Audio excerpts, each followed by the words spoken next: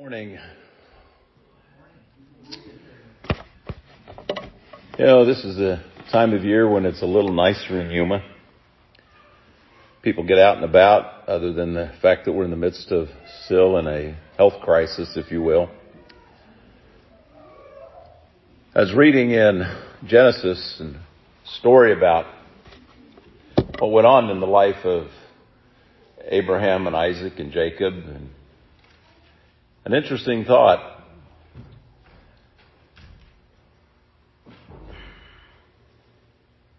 Isaac had two sons, Esau and Jacob. As we're going to be talking about them, so a lot of my lesson will come from Genesis in that passage. I think Genesis 25. I don't have it on this page in my notes. But to get to that, I want to tell you a couple of stories. I want to ask you a question or two. Have you ever gone to a garage sale, a yard sale? Have you ever had one yourself? Probably many of us, if not all of us, have. When you had your own sale, did you find that you sold something that you said, why did I sell that? Because now you need it. Or maybe you found something at a garage sale and said, it's only $2. I'll probably not use it anyway, but it really looks like it might be okay. And you find out that it really was what you needed. Or maybe if you're shrewd, you go to something and you see something that somebody doesn't know what they have, but you do. And you take it because they only want a small amount for it. It reminds me of a couple of parables that Jesus taught. One was of a man who had a property and another man found it. And he's out there surveying the property, looking it over, and he stumbles upon a treasure buried in that field. And he says, I've got to buy this property. That was a common way that they would hide some of their wealth from others so thieves would not break in and steal. But what happened was, with successive generations, things would get forgotten. And it would just be written off as a loss that nobody knew about. And there was no idea of finding the original owner, 3 generations former, to returning it to them. Because it had changed hands so many times, it was not their property any longer. He also told a parable of a merchant who went out searching for a pearl. Or he was searching for something. He found a pearl that was of supreme value. Both cases, the men sold all that they have so that they could possess that which was truly wealthy. True wealth beyond measure. When I think of a garage sale, I think of maybe spending $5. And it was a businessman in France, I believe it was. Several years ago, he purchased a painting or a sketch by a man by the name of Andy Warhol. He bought this at a garage sale for $5. He purchased it from a drug user whose aunt used to care for Andy Warhol and gave it to her. The artist had seen it when he was 10 or 11 years old. Maybe he stayed in touch with the family. I don't know. But this person was selling it. She says, I only want $5 for it. Turns out to be worth 1.3 million pounds or 1.3 million euros. At that time, probably $1.5 million. Or there was another one, this was a few years ago in San Bernardino. A woman by the name of Terry Horton was in a thrift store. She wanted to buy a gift for a friend. She found a large canvas covered in colorful paint drippings and splatters. She thought it was ugly. She paid $5 for the painting. Her friend thought it was ugly too, but, she said they couldn't get it in her trailer. So it was a 5.5 foot by 4 foot canvas. And so Horton tried to sell it at a garage sale. Her friend didn't want it. She said, well, I'll sell it. I only paid $5 for it. I'll sell it at a garage sale. And someone else, an art teacher, told her, says, this could be a painting by Jackson Pollock. She says, who's he? Well, apparently, he was a pretty popular and well-renowned artist. She's working to authenticate the painting, and right now it's believed by many to be an unknown work by this Jackson Pollock, and she's asking $50 million for it. I don't know what the return on that investment is, but it sounds pretty good to me. I'd take one that way, wouldn't you? Or maybe it was in, a little over 13 years ago. In 2008, Tony Mohoran bought a number of stock documents at a garage sale. $5. There were some tins, and the documents were in the boxes. They're old documents, and they were a bit of a curiosity in and of themselves. And so he bought it. It turned out that one had a stock certificate for a company, Union Oil Company, that was now formed Coca-Cola. It was a stock certificate worth 1.8 million shares of Coca-Cola. I don't know what it would be with stock splits and all, but it would probably be in excess of $130 million. $5, a good return. And there was another one, a man by the name of Rick Norsian. He was an artist. He bought 2 boxes of glass plate photography negatives for $45 because they were of Yosemite National Park area, and he used to work up there, and he liked the area, the beauty of it. And he did some research and said, these might be worth something. They might look like they're of the landscape photographer Ansel Adams.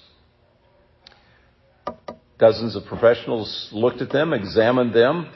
One was an FBI agent, a handwriting agent, a meteorologist who compared clouds in the photographs with works of Adams that were known to be his, shot around the same time.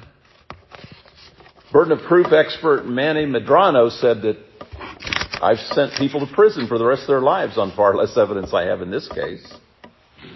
At the time of their finding and discovering that they were probably Ansel Adams photographs, they were valued at $200 million. Wow. 4 great finds. Maybe could also be said to be 4 great times of regret. Because even though I might be a drug user, I know that $1.3 million or $1.5 million is worth a whole lot more than $5. And that's what I discover in the life of Esau and Jacob. You see, in Genesis chapter 25, we have this story. Isaac he's getting close to the time of his death. And so we read here, we know about the birth of Isaac and Jacob, or Esau. Jacob and Esau, excuse me. The boys grew up. Esau was a skillful hunter, a man of the field. Jacob was a quiet man dwelling in tents. Isaac loved Esau because he ate of his game, but Rebekah loved Jacob. So Esau's the outdoors man. He's got his father's eye. He's the firstborn, and so his father really loves him. Jacob might be a little bit, more reserved, a little more laid back, but his mother loves him. Doesn't mean that Isaac didn't love Jacob, and Rebekah didn't love Esau. It's just that for whatever reason, they each gravitated toward more relationally with the other one. But Esau happens to me to be one of the saddest figures in the Bible. Though he was the firstborn, and though he was loved by his father, he just had some sad happenings in his life. We know that he was a good side because he showed kindness to his brother who would deceive him out of his birthright. And that's what we're going to talk about today. He helped Isaac bury his father, their father.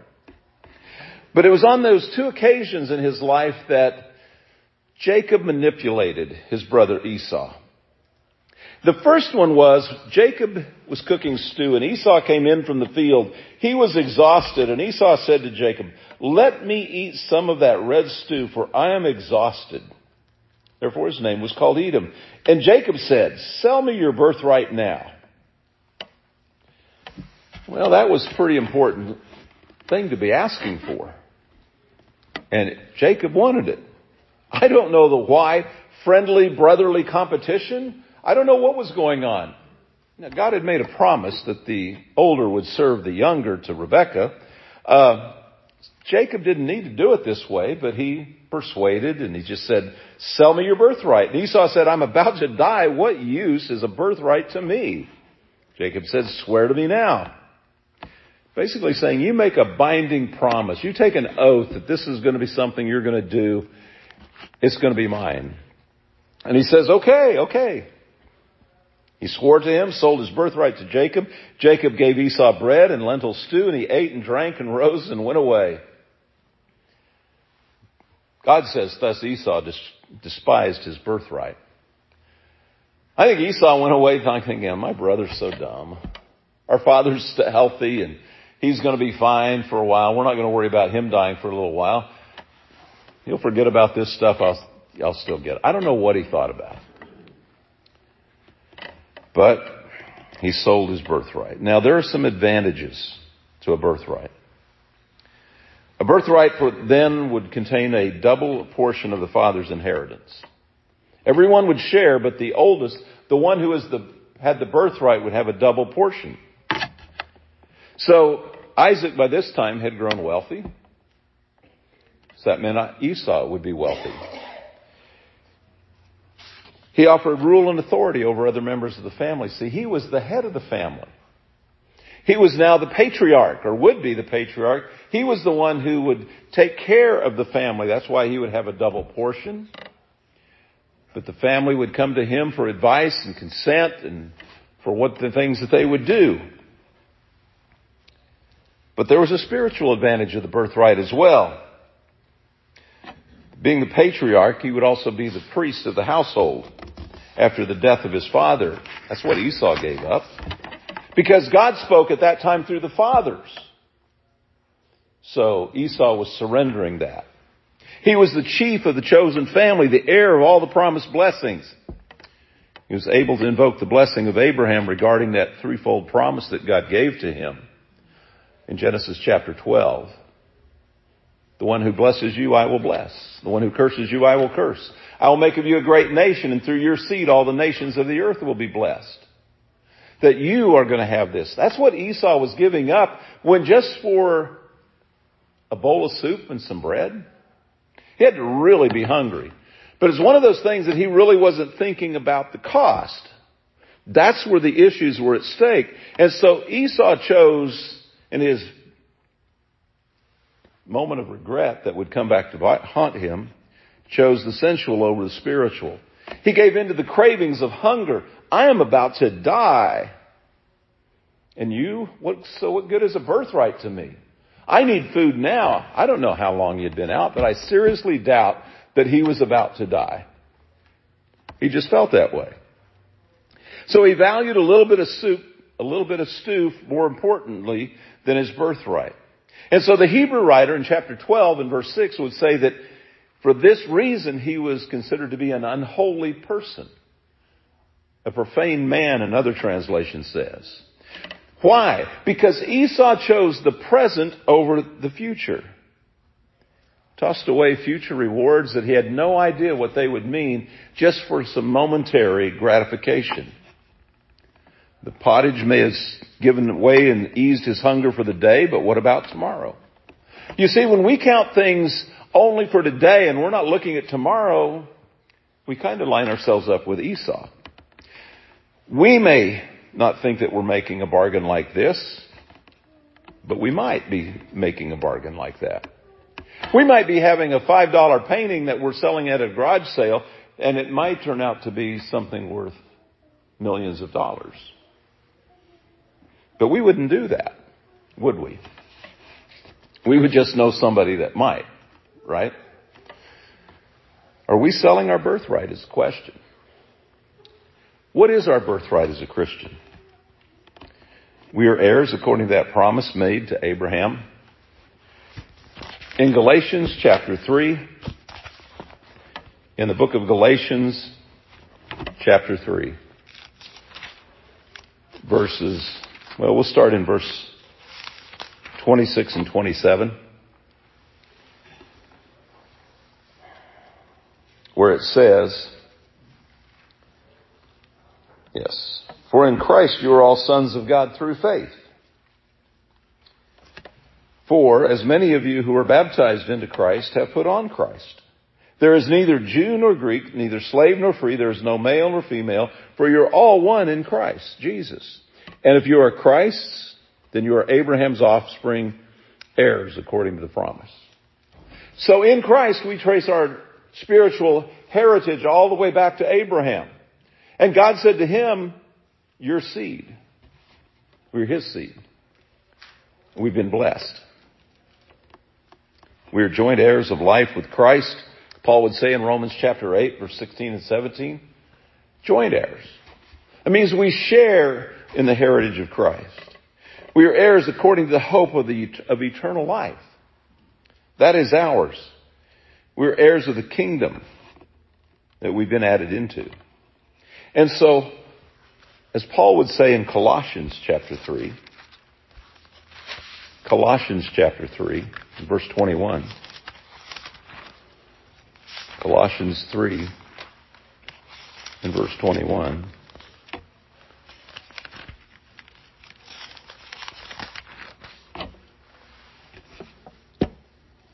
He says, Fathers, do not provoke your children lest they become discouraged. That's 1 Corinthians. I can't even read my own writing.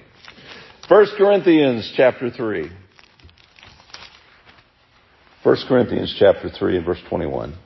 So let no one boast in men, for all things are yours, whether Paul or Apollos or Cephas, or the world or life or death or the present or future.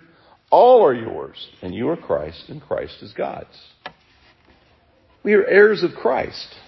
The things that God has for those in His kingdom belong to you and me as we walk faithfully with Him. Our inheritance, Peter would describe it in 1 Peter chapter 1 and verse 4, is incorruptible, undefiled, that does not fade away, reserved in heaven. So we have a promise. And we can live that promise today.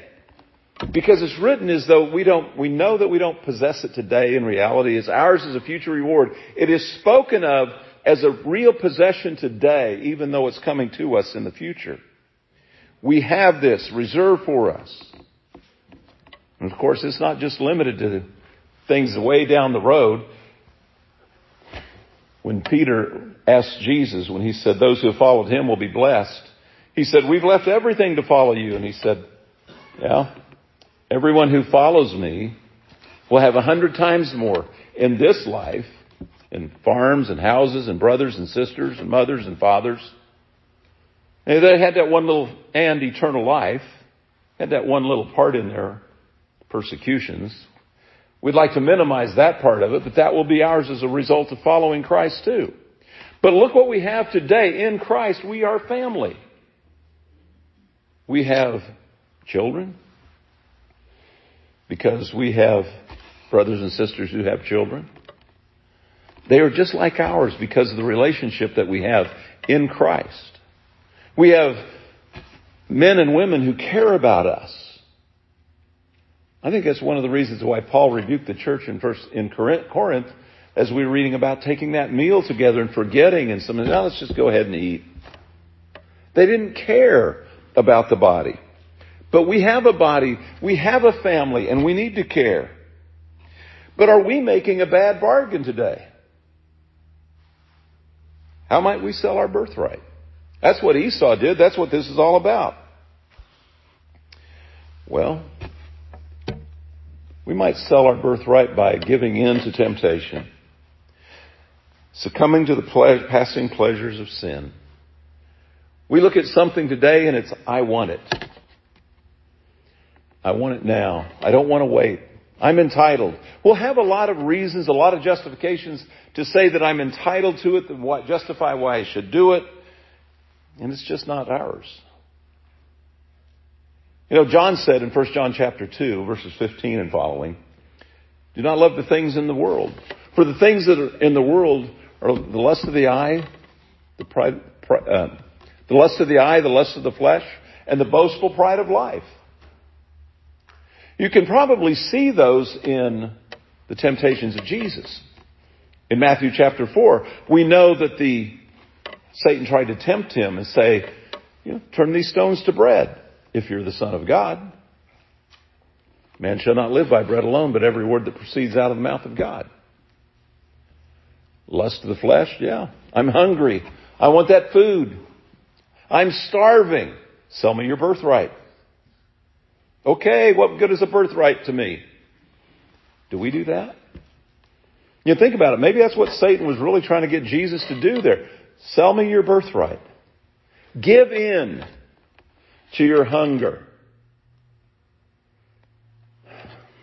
And then as we continue on with this comparison of 1 John chapter 2 with the Jesus in the wilderness, I'll get back to it.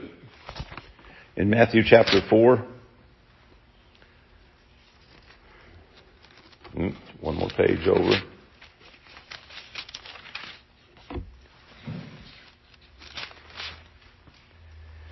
He tempted him. He took him up to the holy city, set him on the pinnacle of the temple. If you are the Son of God, throw yourself down, for it is written, He will command His angels concerning you, and on their hands they will bear you up, lest you strike your foot against a stone. Up to the pinnacle of the temple. Just jump off. The angels aren't going to let anything happen to you. Wow. That would look spectacular. That would surely do a lot to persuade people that I'm the Son of God. Not what God wanted, though. And so Jesus said, it's written, you'll not put the Lord your God to the test. And then he took him to a very high mountain, showed him all the kingdoms of the world and their glory. And he said to him, all these I will give you if you will fall down and worship me. Then Jesus said to him, begone, Satan, for it is written, you shall worship the Lord your God and him only serve. The lust of the eye, the lust of the flesh, the boastful pride of life. It looks good, let's eat. I don't have to go through this pain. It looks good, I'm done. We walk after the flesh rather than the Spirit of God. Oh, it is so easy sometimes to get caught up in life, because the things of the flesh are so easy to give into. Paul said in Galatians chapter 5, verse 16, but I say to you, walk by the Spirit, and you will not gratify the desires of the flesh. For the desires of the flesh are against the Spirit, and the desires of the Spirit against the flesh. For these are opposed to each other, to keep you from doing the things that you want to do. But if you are led by the Spirit, you are not under the law. So let me tell you, Galatians, the works of the flesh are evident: sexual immorality, impurity, sensuality, idolatry, sorcery, enmity, strife, jealousy, fits of anger, rivalries, dissensions, divisions, envy, drunkenness, orgies, and things like these. And I warn you, as I warned you before, those who do such things will not inherit the kingdom of God. But the fruit of the Spirit is love, joy, peace, patience, kindness, goodness, faithfulness, gentleness, self-control. Against such things there is no law. And those who belong to Christ Jesus have crucified the flesh with its passions. If we live by the Spirit, let us also keep in step with the Spirit. Let us not become conceited, provoking one another, envying one another. Let's put to death the deeds of the flesh and live the life of the Spirit. Walking after the Spirit. So much better for body life, for our lives. So we hold on to our birthright by pursuing peace and the holiness of God. We do not want to fall short of the grace of God. We exercise disciplines and godliness in our daily life That comes through fellowship with God's people. That comes through reading His Word, studying His Word, prayer, serving others. We don't look at just today as being the end of when it's going to take place and give us our temporary satisfaction. We do something that's delayed gratification. Esau made a mistake of depreciating the value of his inheritance. He gave in to the desires of the flesh because he wasn't thinking about the future and what it means, what it would have meant for him. I know that the promise was to Jacob. And God would have found a way to work it out had Jacob not enticed him, had Esau not succumbed to the temptation. But the fact of the matter is, that's the way it worked out. And Esau sold his birthright because he didn't value a promise of God that was made to his father Isaac, that he didn't know and he just couldn't see it coming to pass. So we might make a similar mistake if we do not appreciate the value of our inheritance in Christ. We may say yes to the things of this world, to the allure of immediate gratification of the flesh. If we're not careful, the time may come when it's too late, no matter how many tears we shed. Because maybe we won't have time for repentance. So we need to heed such warnings as the Apostle Paul gave the church in Corinth once again. This time in 2 Corinthians chapter 6 and verse 12. We then, as workers together with him, also plead with you not to receive the grace of God in vain. For he says, in an acceptable time I have heard you, and in the day of salvation I have helped you. Behold, now is the accepted time. Behold, now is the day of salvation. We're starting a new year. May we be motivated and encouraged not to do anything that would cause us to surrender our birthright, so that we may not grieve as Esau grieved, so that we may not lose what God has promised us, so that we may not lose what we have. I don't know where you are today, but I know that the Bible has many things to tell us about life and how it interfaces with life that we live today. The example of Esau is but one example of how easy it is to get caught up in life and forget what we have. This is only the second Sunday of the new year. But as we go through the rest of the days of the year until the Lord comes, may we not look at the temporal. May we always focus and fix our eyes on Jesus, the author and perfecter of the faith. That cloud of witnesses that is in Hebrews chapter 11 to encourage us to walk faithfully with Christ so that we'll never surrender the birthright that we have in Christ. And if you're subject to the invitation of Jesus, whatever it might be that you need, come to Him while together we stand and while we sing.